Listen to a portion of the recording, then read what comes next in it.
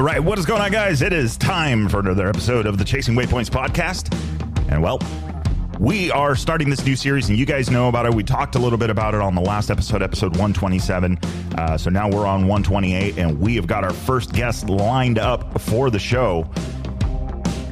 It all started with a conversation.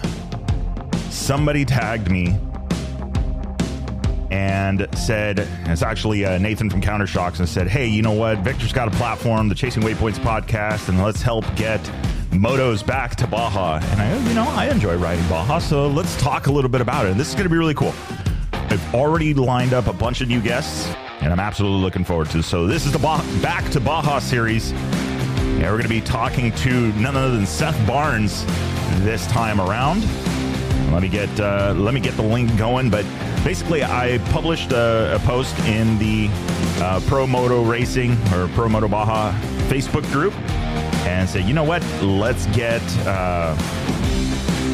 some guests on the show. This is what I'm thinking. What do you guys think? And then Seth Barnes reached out and they tagged him and said, hey, you know what, he's got a few adventures.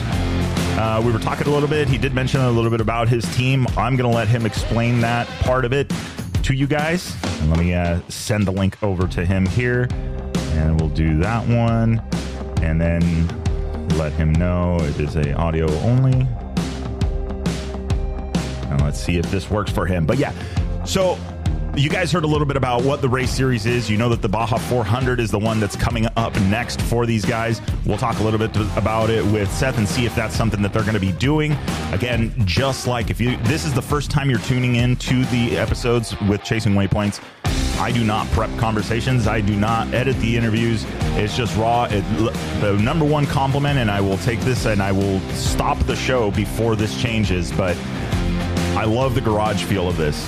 So if you guys haven't heard any of the episodes before, I strongly recommend going back, check out the episode with Mo Hart, basically the recap of his Dakar experience. It is a long episode, so grab your favorite beverage, grab your favorite snacks, and tune in and listen to that one. It is absolutely insane to hear a sportsman rookie going to the Dakar and hearing their adventures.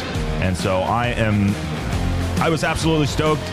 Still, I can't believe it. In a 3-year history of the Chasing Waypoints podcast, it is the third most played episode, which is absolutely insane, across 100 countries, and they're listening to us.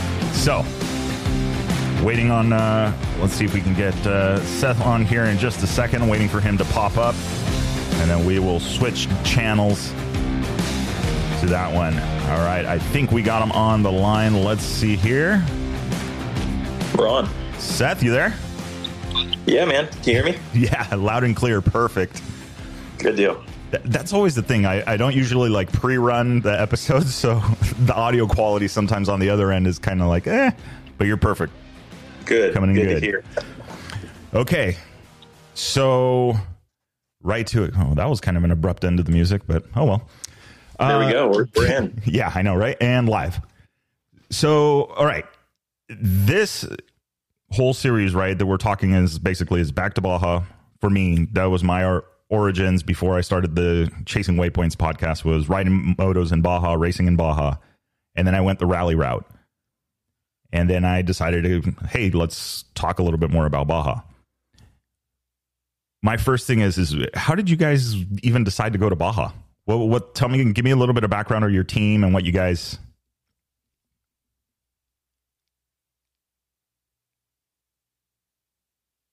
Oh, you there?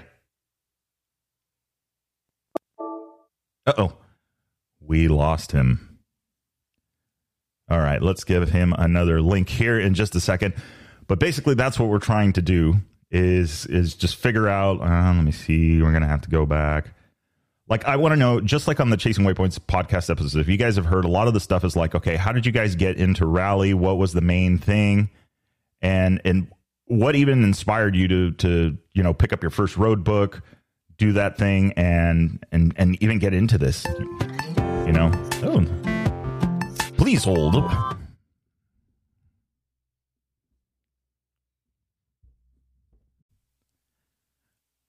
All right. right. So it has been a little bit of a challenge getting the logistics. I don't know what is going on. They've updated the apps. They did all sorts of stuff, and I got a feeling that there's some issues here. But let's see if we can get Seth on the phone. Ringing now. Hey. All right, there we go. Yeah, I don't know what's happening. I have this feeling that whatever update they did is like, they're not playing nice with each other. So we'll leave them be for the time being. We'll just go back old school and go to the phone call. Yeah, that works. Okay, so team owner, main. Yeah. So, Sofleet, they were on board. So Sofleet stands for Special Operations Forces Athlete. And they're a fitness company for military and first responders.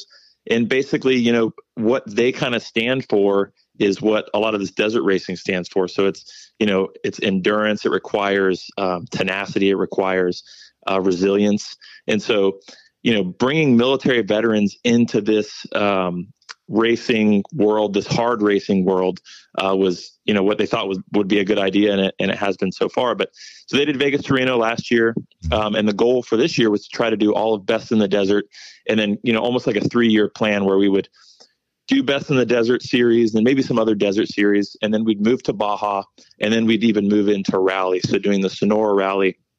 Just kind of a stepping stone that way. Kind of going, crawl, walk, run, you could say. And then so with Best in the Desert having the issues that they were having this year, we even made a trip all the way out to California from North Carolina, where we are here, to do Cal State 250.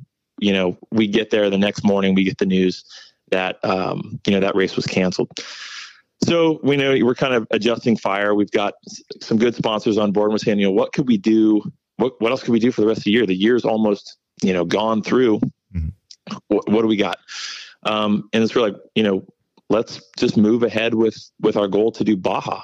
And so it was April, a little bit last minute, but, we made the decision to do the Baja 500, and then, we'll be going to do the Baja 1000 as well. So we kind of switched gears into, what do we have to do to get to Baja?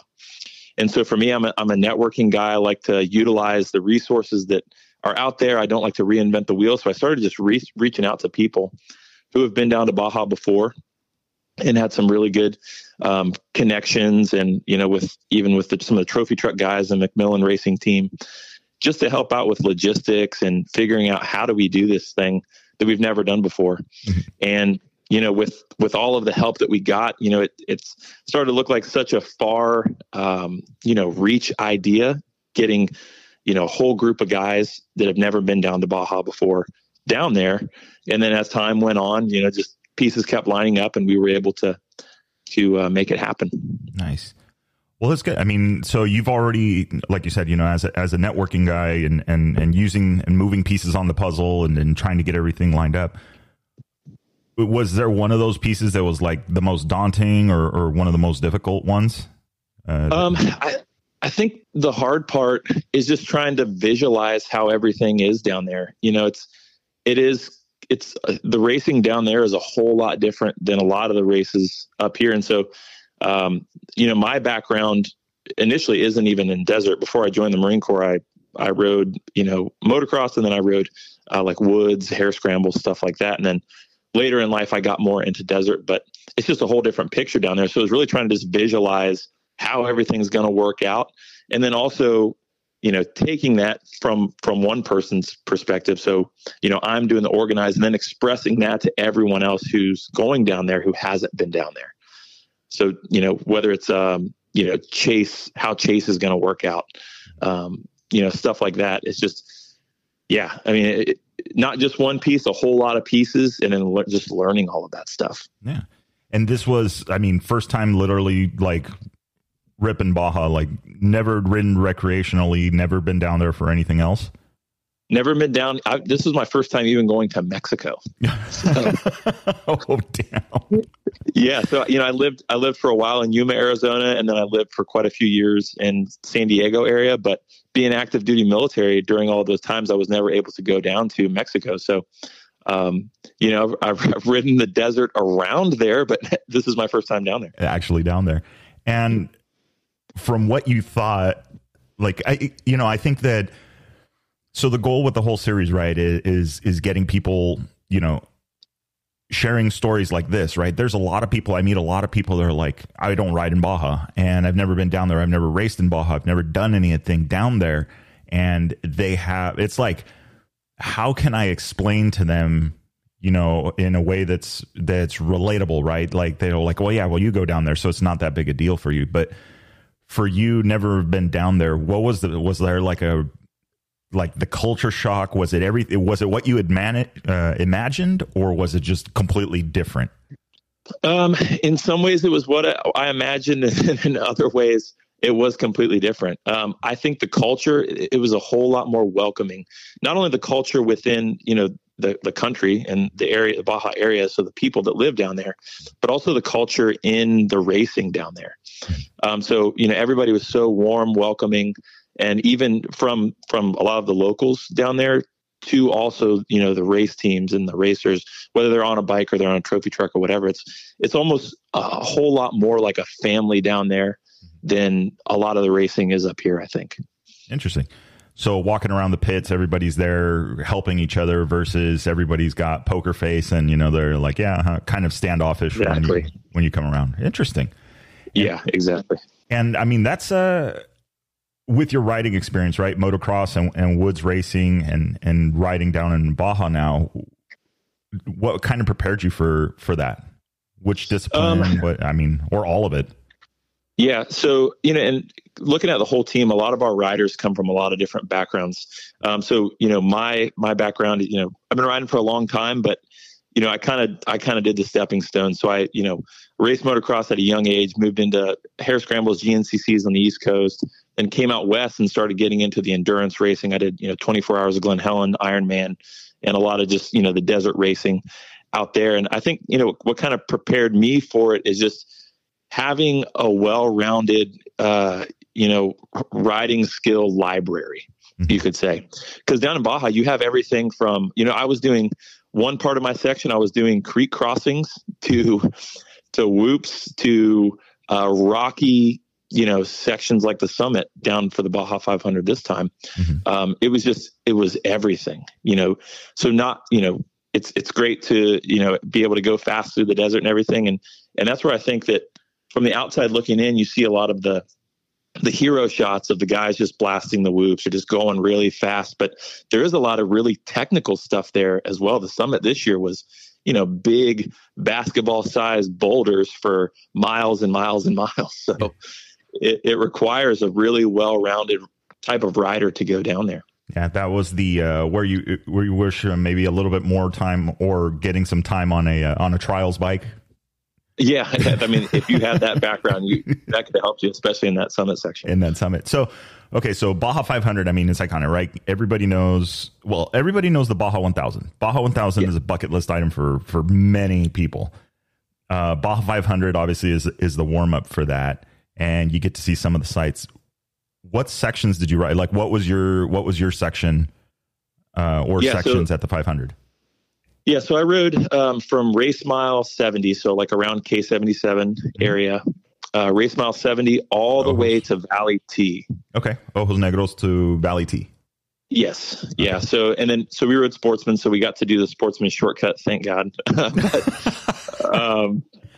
by that time I was pretty spent. But yeah, from race mile 70, Ojos Negros area, all the way over to Valley T is the section that I rode. Okay.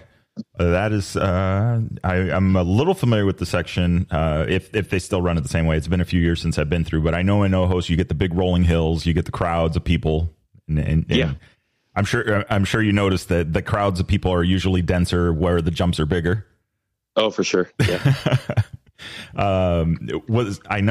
Is there still some silt beds in the back? Did they go through all that? There's some silt beds, and then you got to make these hill climbs just to get out towards heading towards the Valley T section. Yeah, so a lot of the silt beds were really kind of after the summit, in between that summit area to race mile 170 was a lot of the silty stuff. Mm-hmm. There's a little bit of it on your way to Valley T, but not a ton. Mm-hmm. But yeah, I would say, really from the summit to about 170, which is like, what's it called? La Ventana. Mm-hmm. Yep. Yeah, north of San Felipe and the I've heard horror stories, and I mean, a lot of people that follow the racing saw the posts of the summit. And I guess there was even some controversy there as far as like, the cars running it and but you guys weren't given that option, no? Or I mean, on a moto, it's bad, but not as bad as it is in a truck that's 6 feet wide and yeah. And I think that's kind of what at least saved us in some ways from getting passed by a ton of the trophy trucks was that summit section. I know the McMillan Racing team, they had some issues, mechanical issues right there at that summit. And I think a lot of people did too, just because it was rough. I mean, on a dirt bike, you can kind of like pinpoint where you want to go, but I could see on, these bigger vehicles, like you're kind of limited to, if something big is in the way, you got to just go over it. You can't really go around it. Yeah. You have, with a 6 foot wide, or I don't even know what their wheelbase or track width is, but you have an infinite amount of lines that you can do, and you can literally pivot, turn the bike if you needed to. So, and that was definitely happening out there for sure. It was I pre-ran the course throughout the week, and I the first time I came up on the summit, I'm like, what is this, like Erzberg? I'm like, I just came from like flowing whoops and, just desert to like massive boulders. So yeah, this is what would Pol Torres do on a, exactly. On a 450. Yeah. Speaking of Pol, I see your pictures. You're on a Yamaha. What was the weapon of choice for Baja? What did you guys race? Yeah, so we raced YZ 450 FX. We have a 2023, which initially, so you look at what a lot of guys run down at Baja, and it's a lot of the KTM variants, and it's Hondas. But this year when we were down there, and I was looking at the past, like, okay, how are Yamahas represented down there? And in the past, they haven't really been represented too much, but this year there were a lot of them down there. And I think one of the things that stops that is the tank capacity. So, we're running a 2.8 gallon tank, but thankfully you've got Baja pits, nearly every 40 miles down there. So we never really had an issue with fuel, but I think a lot of people are realizing the Yamaha and, how rock solid of a tank that motor is. So we saw a lot of them down there at the 500. And it's interesting. So one of the guys that I work with is, does the Glen Helen. He does the hair scrambles, the GP stuff over here on the West Coast. Actually, he's going to be doing the night race tonight. Today's Saturday, right? Yeah, tonight. Yeah.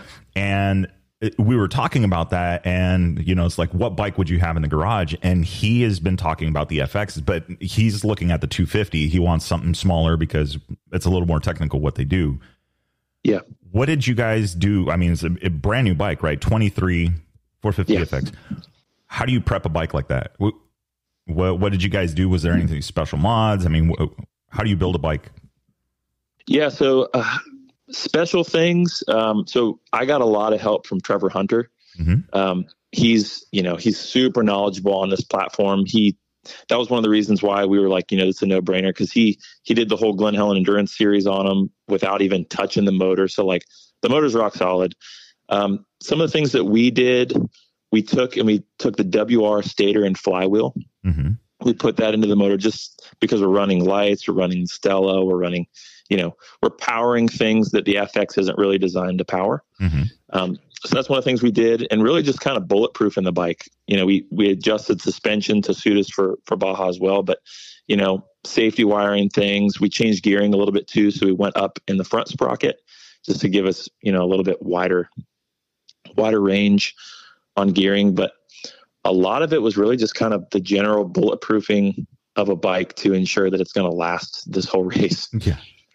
But as far as motor goes, we didn't touch the motor at all. It was perfect. Yeah.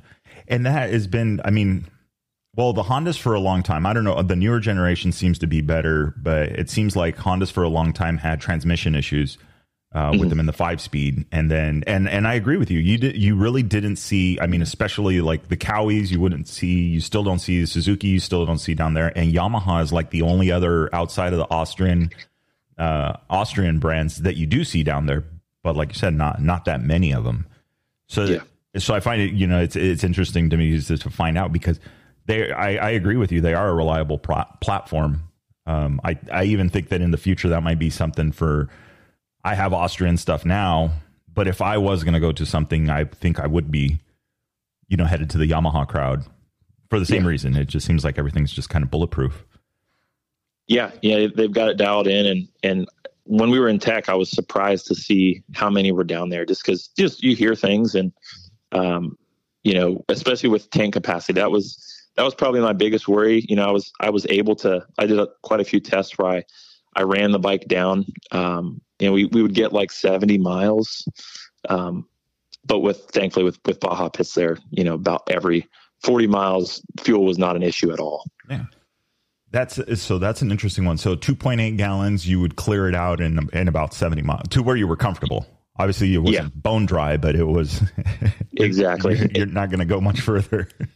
Yeah, and there's this like small portion that's kind of around the shock of the tank, because the way that Yamaha tank fits in there, it's really weird. You got to like take the subframe off to even get it into place, and so there's this small portion right by the shock, and there's actually a gas light on the Yamaha. And so when the gas dips down to that small portion is when the gas light comes on. Mm-hmm. And that's when I would usually be like, okay, that's where the comfortability kind of ends. Yeah. Like, you can get a few more miles once you reach this point. But, and then in testing too, I did, everything from just really wide open riding all the way to just, technical stuff. And that seemed to be around the place where 60 to 70 miles was like the comfort zone on that bike. Gotcha. Okay.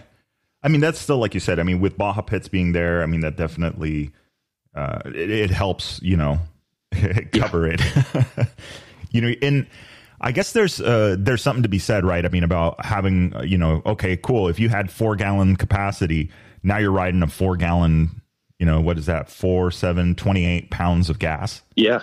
Yeah. Sloshing around. Yeah. I can't imagine that's easy. And meanwhile, I'm a big bike tinkerer, so I love, messing with things, and I'm already on the website for Safari tanks going, doesn't Safari make something bigger? Yeah. Yeah. I was down that rabbit hole too. They make rear tanks. I don't know if the rear tank will work, but yeah. Yeah. So I think, as, so that you've got the new bike out for 2023 in the F.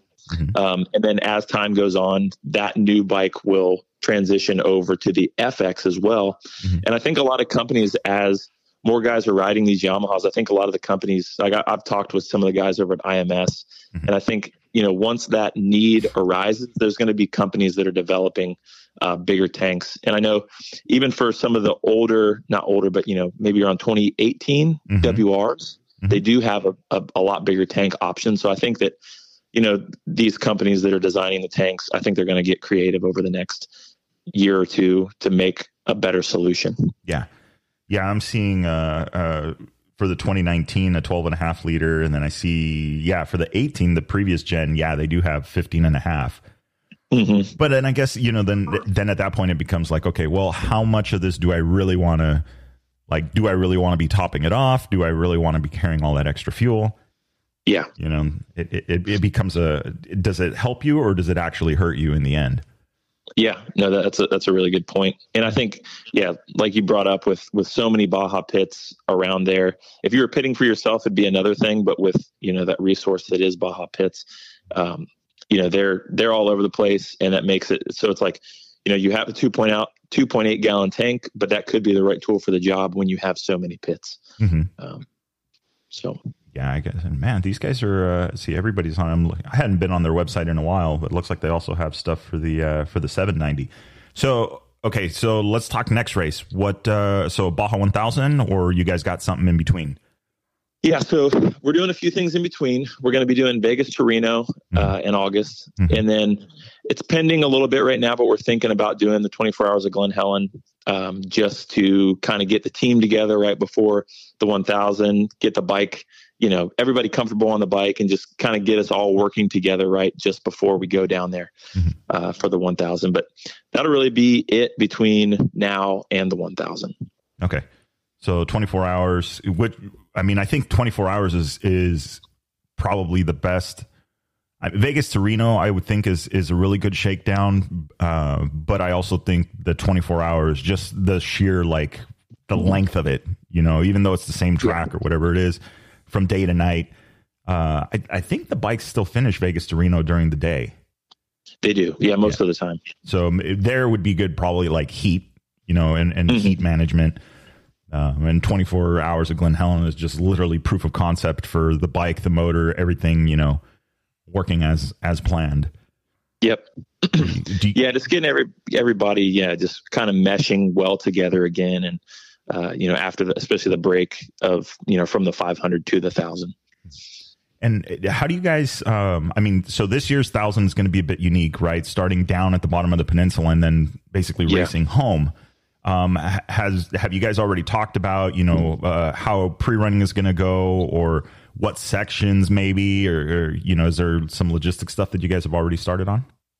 Yeah, a little bit. So, one really cool thing, Andy Kirker released that, for sign up and tech and everything, you'll be able to have notarized waivers. So really, like one or two people can kind of go through that whole process down at the bottom, down at the start, which really helps out. So then you don't have to lug everybody all the way down there and then, do that piece. So how we're kind of thinking about it, and as time passes, we're going to, we've gotten word from McMillan that we can kind of, work into their logistics plan a little bit. But I think how we're going to do it is we're going to space out kind of small little pockets of people throughout the race course. And so those, pockets of riders and chase, they'll pre-run their sections in their area. Maybe they're staying in an Airbnb or something throughout the peninsula. And then on race day, it'll kind of just be like a repeat of how pre-run goes for them.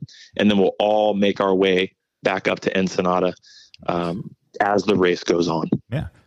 And so that's loose for now. Oh yeah, for sure. I mean, it's until the map is released, then you really get an idea of how it's going to go. And team of 3, or are you guys bringing an extra body on board for that? So we're definitely bringing another body on board. We have 5 riders on the team right now, which is really good. But for the 500, we had 3.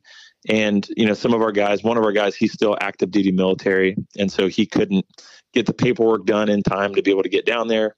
And then another of our riders, he actually hurt his shoulder. So by the 1,000, we should have a good 5 riders who are able and ready to go. Nice on this thing. But yeah, we're going to try to bring as many people down as we can. Cause, even throughout the 500, if we would have had an additional rider, I think we could have done a little bit better. And, we wouldn't have, taxed each individual rider so much in their section. Yeah. And so you guys, that's always something. So I've had some long conversations with Colton Udall, and he loves the long stint. Like you put him on a bike for hours on end. What about you guys? I mean, do you prefer to do like a shorter 40, 50, 70 mile loop, like basically run the bike out of gas and then switch off, or how do you like to work that? Yeah. So for the 500, it would have been a little bit different based on the course. So how we did is we started off from the start to mile 70. We had, one of our riders do that section. And then I did from 70 all the way to Valley T, which ended up being like 185 miles.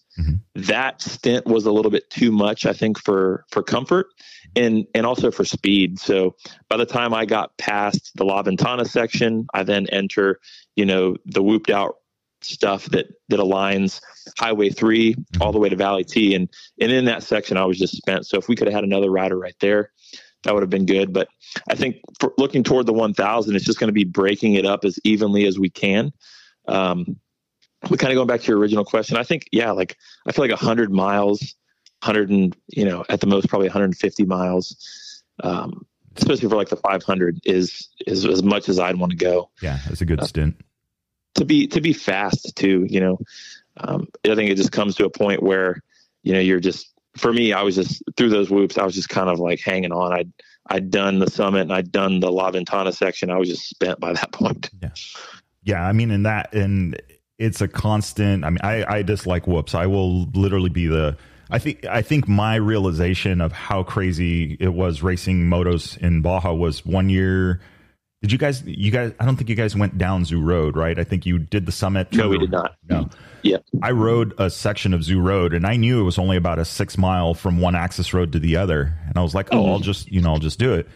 And I started going through these whoops, and I'm going, these things are huge. I mean, I know they're big, but I'm like, damn, on a motorcycle, it just seems like they might as well be, twice as big. Yeah. And I'm like, there's no way that the Honda guys and all these fast guys take this road up. Like, they have to have a line. So at one point I remember stopping, and I went to the left about 100 meters, and then I went to the right 100 meters, and I found 0 tracks. Yeah. And I'm like, these guys literally just went up that. And it's beyond me. So, I mean, whoops are absolutely insane. I mean, it's and then especially the Baja whoops with the timing, sometimes the timing changes on them. And or the rocks, or I mean, there's all sorts of stuff. And I know the section you're talking about is the one that parallels the highway that goes back to San Matias.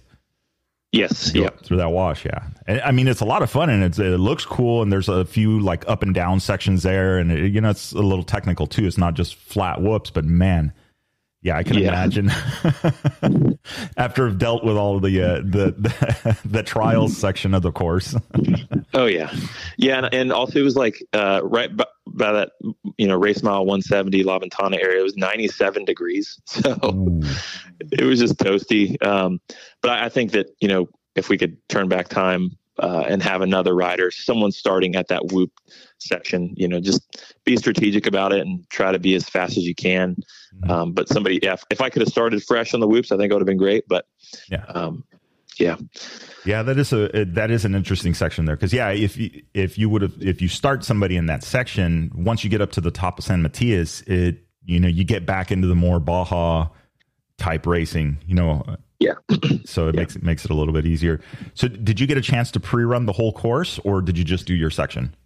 I just did my section. And so how we did pre-running is, our 3 riders, we kind of broke off into individual chase teams, and each guy each day ran their sections or pieces of their sections, just to kind of utilize time best. And so that each person could get through their section and understand what they were going to experience on race day. Which is kind of, yeah. And how far advanced did you guys do it? Like the week of or? Yeah. So the race was on Saturday, June 4th, and we got down there the Monday prior to the race. Okay. Gotcha. Yeah. And so, our goal was to pre-run that Monday and Tuesday prior to the race. Wednesday was like a consolation day. If there was at any point, guys were feeling uncomfortable about something, they could do Wednesday as well. But really, like after that was like, get the bikes ready, we had a spare bike down there as well, but get the bike ready, and then just kind of rest up, hydrate, make sure you're ready for Saturday. Yeah. Get ready for the chaos, the controlled, I mean, within a certain extent, the controlled chaos. Yeah. Yep. Nice.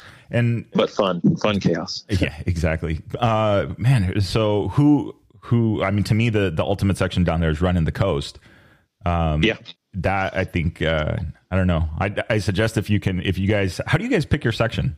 That's who decides who's going to get what? Cause I'd be the first one to avoid San Felipe. I'll be like, nope, Yeah. So I decide, not to toot my own horn here, but I would say I'm the best rider on the team. And then, so with that as well, I wanted to make sure that I'm setting everyone else up for success. So knowing that whole summit and then La Ventana area, and even the whoops before San Matias wash and all that, I wanted to do that to set the rest of my team up for success, kind of knowing some of their strengths and weaknesses. So how we started it was Brent, the owner of Softlete and kind of our main guy. He's our rider of record. He started the race, at night. We got there at, I think he took off at 4 a.m., but we were up at 2 a.m. So he really did from the start of the race to 70. And then I did that section from 70 to 185 over to Valley T. And then he actually hopped back on the bike. So he was with our chase crew that was chasing me. And then basically right past Valley T Tacos, we did a wheel change. We did our rider changeover. And then he took all the way from Valley T through, the beach, the amazing part, and then all the way to race mile 400, and then from 400 to finish our last rider road. And so our last rider, he's a Marine veteran. He's an amputee on his right leg from below the knee. And so we also wanted to set him up for success as well. So part of pre-running was also determining for those guys. My section was locked on. I knew I was doing it, but determining for those guys, like what would fit them best. And especially with our buddy who's, missing a leg, we want to set him up for success as well. Yeah. Well, and it's a huge, important thing. And it's cool that, like you kind of have that control over it. You accurately assess each rider as far as their ability goes and what they've done, and kind of cater the section. Like, this would be a better section for you. I mean, safety wise, first and foremost. Yeah. Absolutely. And then competitive wise, if this is your jam, like you enjoy this part of it, this is where you're most effective, then we want the most effective person on that part of the course. Yep. So that's that's pretty awesome. Yeah. Cause I always look at that, like who gets what. I mean, I've talked about it when I talk about adventure bikes, guys riding these big ass bikes around Baja, and a lot of these sections, they do them on adventure bikes, and like riding within your ability, knowing that you're out there by yourself. There is no chase crew. There is no helicopter. There is no and they'll ride a whole Baja 500 course or long sections of it. I've done the Valley T crossover on an adventure bike. I've done all the coast all the way back up to Ensenada, and it could be a handful, but you have it's like there's race pace, there's pre-running pace, there's adventure bike pace, and then there's, just going out for a tour. And I think, wisely people should choose that. So it's cool to hear, it's catered to what you do, your ability, what you're able to do. So you pick a section accordingly and assign that. So that's pretty awesome. One of my kind of last questions is, so this was your guys' first score race. So tell me, like, I did it for years on the car side of it. What's it like now, though? I mean, was there things that were maybe clunky, that were a little bit confusing? I mean, if somebody brand new is listening to this episode that's thinking about doing this, what was your experience, registration and all of this stuff? I mean, was it? Yeah. And so, part of the reason why, I was interested in doing this podcast too, is to help the guy who hasn't been down there before. Cause me going down there my first time, there are a lot of people that will automatically kind of shut you off if you ask. And, they almost make it like a gatekeeper thing. Like, they'll discourage you from going down there for whatever reason. But there's also a ton of people down there who are extremely helpful. So even starting from the beginning of the process, calling SCORE on the phone and asking questions, every single question I asked, they either knew the answer right away, or they pointed me right into the direction of someone who did know the answer. So that was extremely helpful. Okay. So to the guy who's thinking about going down, hasn't been down there before, know that SCORE themselves are going to be really helpful to you. So whether you're calling the number in the United States or calling someone down who's down there in Ensenada, everybody was extremely helpful. And then kind of getting even through the border, talking with SCORE, they kind of give you instructions on, hey, this is what you should do and this is what you shouldn't do, what you should bring, what you shouldn't bring, crossing the border.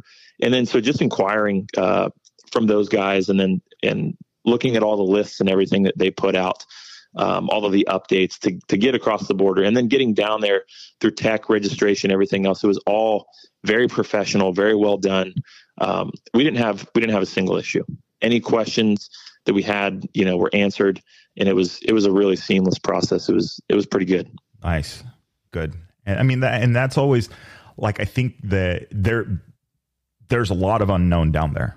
And absolutely. The terrain, the people, the ranches, where you're at in the middle of nowhere. I mean, there's a bunch of unknown. And I think that it is actually kind of one of the safest times to go down there. I mean, my bike's ready to go. I mean, I could literally just pack a day pack and then go ride down there. And I'm not, not worried about it, because it's like, just like I wouldn't be in downtown LA after dark in certain parts of that city, I wouldn't do the same in Baja. So I don't know, like, I don't see necessarily the difference, because I know a lot of people say, well, like, no, it's so dangerous and it's the Wild West. And I go, yeah, there's a lot of places that are the Wild West, and you don't even have to cross an international border to do that.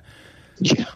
So it's, I think that, yeah, for the racing, it's one of the safest times to be down there because it's safety in numbers. You got a bunch of people running through there and doing all of that. So it's good to hear, it's a smooth process. I did see some updates about that, like, hey, like a border crossing caravan, and they've gotten very very proactive about that. And I think the tourism board is really seeing that too. Like, they're understanding that, hey, this is, has and will be for a very long time a source of tourism, and it helps all the little communities. Yeah.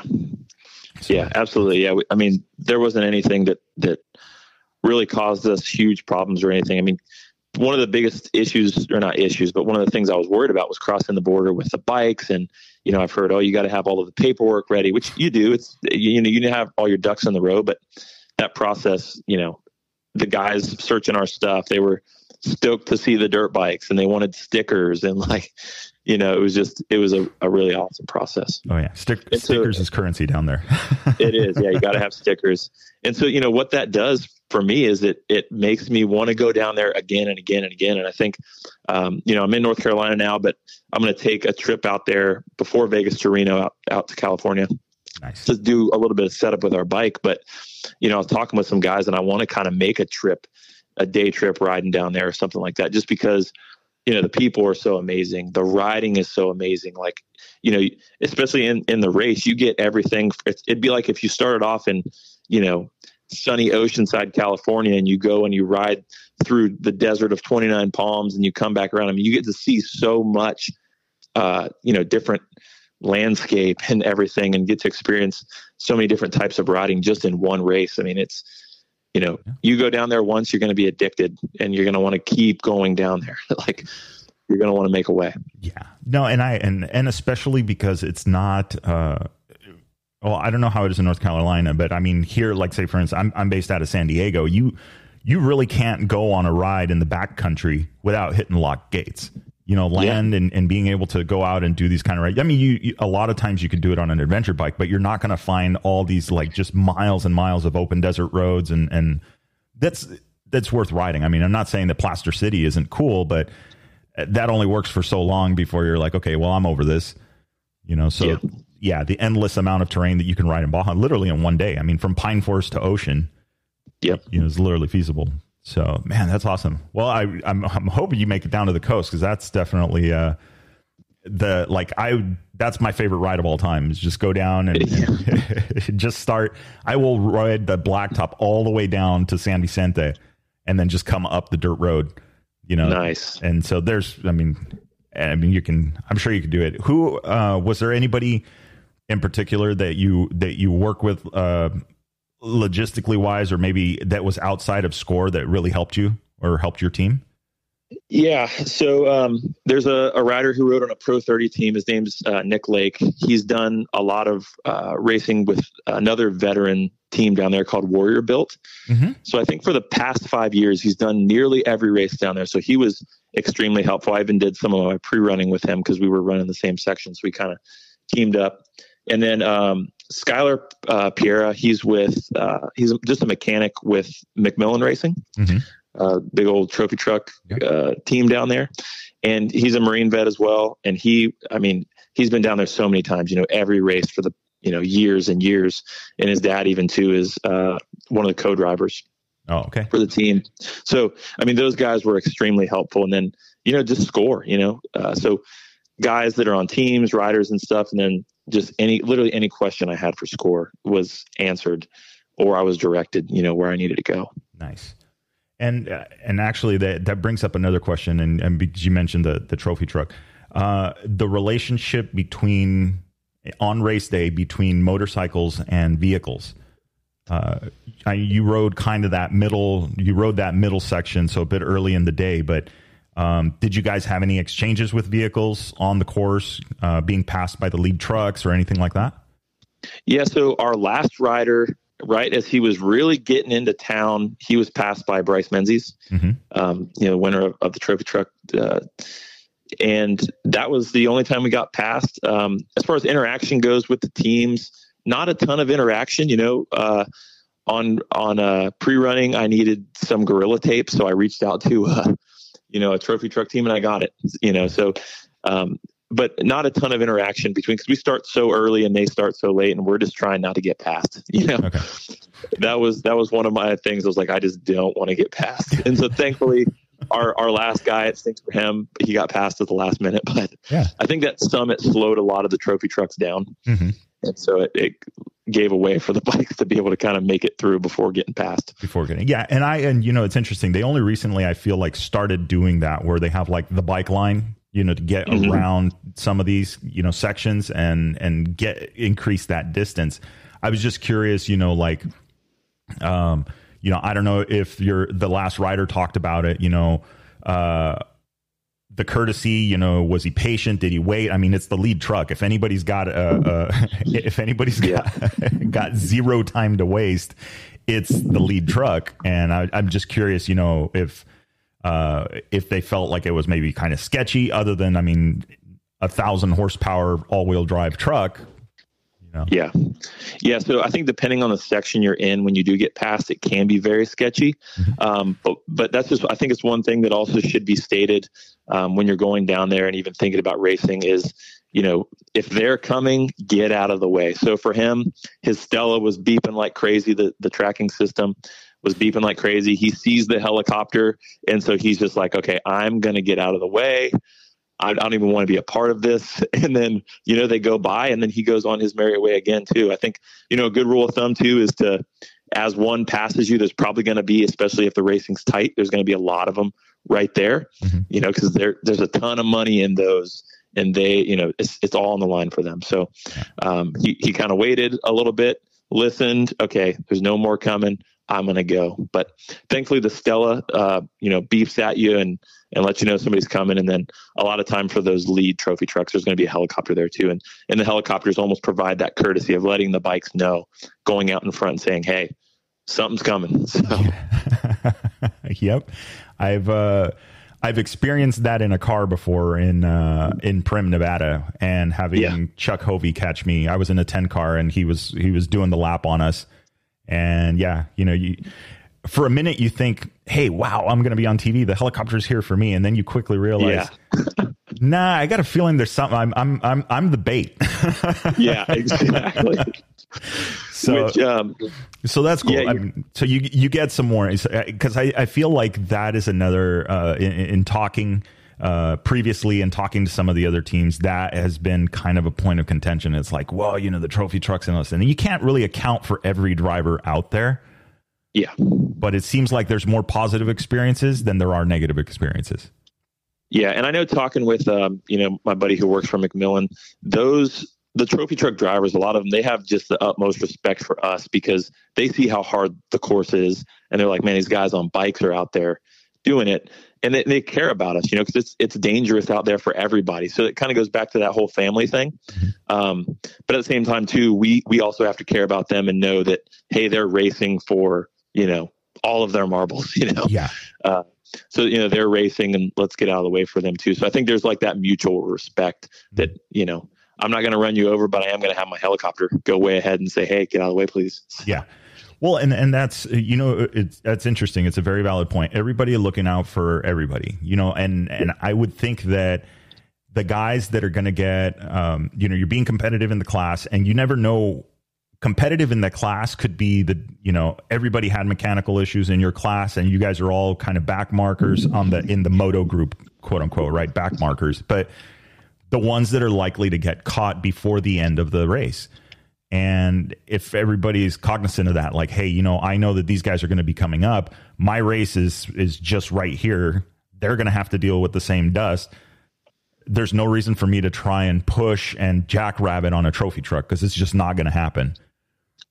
Yeah, absolutely. Yeah, it really comes down to just, courtesy and etiquette almost, just knowing that this thing will mow you over in a second, though the driver doesn't want to do that. It's a possibility, and giving them the respect to it. It really just comes down to respect. Yeah. Yeah, and I feel that at this point they make enough noise and they have enough presence that there's almost that like the hair on your back of your neck, kind of like when you think you saw a ghost, but not really. Yeah, absolutely. I feel like that could happen, but yeah, awesome. All right, so what do we sponsor wise? Anybody that Softly was one that was the main sponsor. Did you guys have anybody else helping the team out? Anybody you'd like to give a shout out to? Yeah, we do. So we've got Softly, our main sponsor. We've also got an all veteran owned camo company called Cryptech. Mm-hmm. They've given us a ton of support this year on a lot of levels. We've got Oakley Standard Issue, which, a lot of military guys throughout their career have worn the Oakley Standard Issue glasses. We have them on board, thankfully, for some goggles, but Oakley Standard Issue is on board. Maxxis tires. Maxxis has been huge for us, just with more support we can ever ask for, and then also an extremely durable tire. Mm-hmm. And then Yamaha as well. So we've gotten some support from Yamaha, and so just connections of connections. They've helped us out a ton as well, just getting these Yamahas out to Baja and showcasing what these bikes can really do. And dialed in. The cool part hearing is that it's the motor is basically it's a sealed motor. Nothing, mm-hmm. Nothing. It didn't get sent to Pro Circuit. It didn't get the blueprinting. It didn't get anything. It was just literally the Yamaha motor as it comes from the factory. Yeah. Yeah. I mean, they're solid. Yeah. Tank. Very nice. Very nice. Well, cool. Well, I'll put, we'll chat offline and I'll get links going and all that stuff. So obviously, I mean, they supported you so we can support them and get their word out too. And, I mean, I work on bikes more than I ride them. I'll admit it now. Yeah. I think I've come to that realization. I enjoy building the bike more than I enjoy riding it. The perfectionist side of it. So yeah, any of this stuff like, is the bike here in, where's the bike located? The race bike? Yeah. So we've got a bike. It's actually in Arizona right now. But we've got,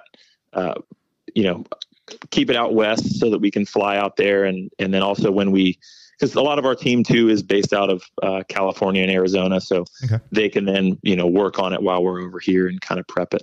Yeah. So well, cool. Well, maybe we'll catch you guys at the 24 Hours of Glen Helen and check out the bikes. Oh, yeah. I love nerding out on the bikes and how they get set up, and that's the cool part, right? It sounds like the bike came off the factory or the showroom floor. It got a desert tank. It got some gearing changes. Probably the traditional skid plate, and then some suspension work, which is what everybody should do. Yeah. So that. Yeah, absolutely.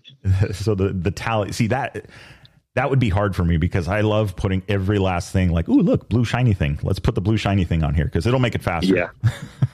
Yeah, exactly. And so with the help of Trevor Hunter, he kind of let us know that because he put those bikes through the ringer, and it just let us know that, hey, this thing right out the box isn't going to take a whole lot to be able to go through a whole lot. So, nice. And even so, we at this point, we've fully broken the bike down, and it's very, very little things that even need to be replaced on it. Nice. And so it's fully broken down and ready to go again for Vegas to Reno with very, very little. That's awesome. And that is, I had talked to, there was another friend that I was talking to. He does suspension, and it's a very, very close knit, tight group of people. Like a lot of people in the group would never know he does suspension, and at a very, very high level. And I was talking to him about that. I'm like, okay, what's the bike out of the, right off the show? What has the best suspension? Like literally just drop springs in it and then, hit some clickers, maybe a valving change, and then done. You don't need to upgrade the forks with this and do this rear shock and do all of this stuff. And interesting enough, he said none of them. But I feel like that's from what you're saying and based on what you're saying, I feel like that is kind of starting to change. I think that the Austrian brands have been on top for so long that now all the other brands are, having to. Honda's obviously got the new bike. Yamaha's got the new bike. I'm sure Cowie just released their new bike. So I got a feeling that the bar's been raised, and I think it's going to change. Oh yeah, so even with the Yamaha, so what we did right out of the box before we did anything else with suspension was we changed springs, and we just what does just changing springs do? Now, not for Baja, but like even some of the SoCal SRA GPs and stuff like that. And I think with those bikes, you set the springs up for yourself, and everything else kind of just, it works. It does really well right out of the box. So, with a KTM, for example, maybe you're throwing in, a spring conversion kit or something like that. But with these bikes right out of the box, like, set it up for your weight and everything, do the sag, and then go from there, because they come very capable, right out of the box. Nice. Well, I don't know, man. I don't need another bike. See, that's the problem with the podcast, is you talk to so many people with so many different bikes, and you go like, ooh, what about one of those? Yeah, well, that's the addiction, right? I know. Yeah, exactly. I was talking to a friend last night about that, and I told him, it's like, we were going out to dinner, and I was like, I'm going to need about another half hour before I meet up with you guys, because I have to finish this bike. It's like you just get sucked into tinkering, and you just don't want to let it go. You want to get it perfect. So. Yeah. Awesome. Well, excellent, sir. I really appreciate you being on the show.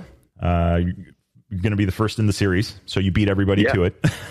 Thank you for the opportunity. It's been fun. Yeah, of course. And then again, we'll chat offline so I can get those links and make sure we tag the right people. Get them into the spotlight for what they've done to help you get you and the team get to where you guys are at. So. Absolutely. We'll get that going. Awesome. All right, Seth. Well, perfect. Thank you very much. I appreciate you being on the show, and we will talk soon. Yeah. Thank you. Awesome. Bye-bye. Thanks.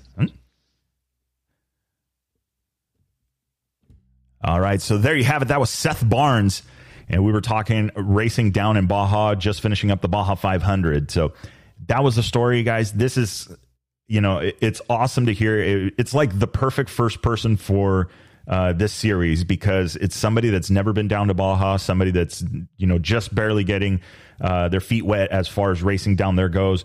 And then now the plans to go to the 1,000. Absolutely awesome to hear, and the experience. And that's the kind of stuff that I'm going to want to try and bring with this series of Back to Baja. It's just one of those things that a lot of racing can be done down there. There are a lot of rallies. I'm absolutely not leaving the rally thing. You heard, Seth, that there is a plan to get into the Sonora Rally and race that. They may not even be aware that Baja Rally is there as well.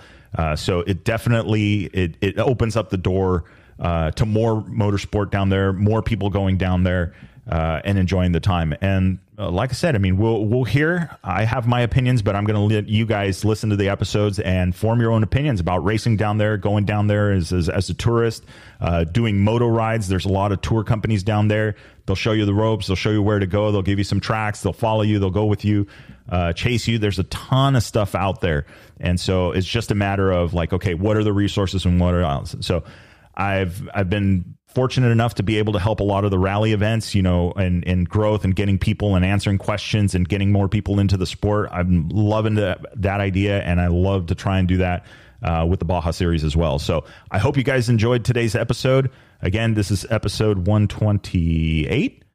I'm starting to lose track. It's the age thing, but anyway, I hope you guys enjoy. Remember, it will make sense when you get there.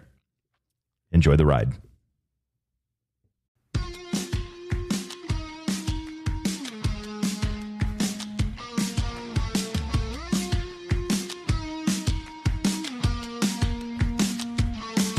All right, that is the wrap for the Chasing Waypoints podcast this week.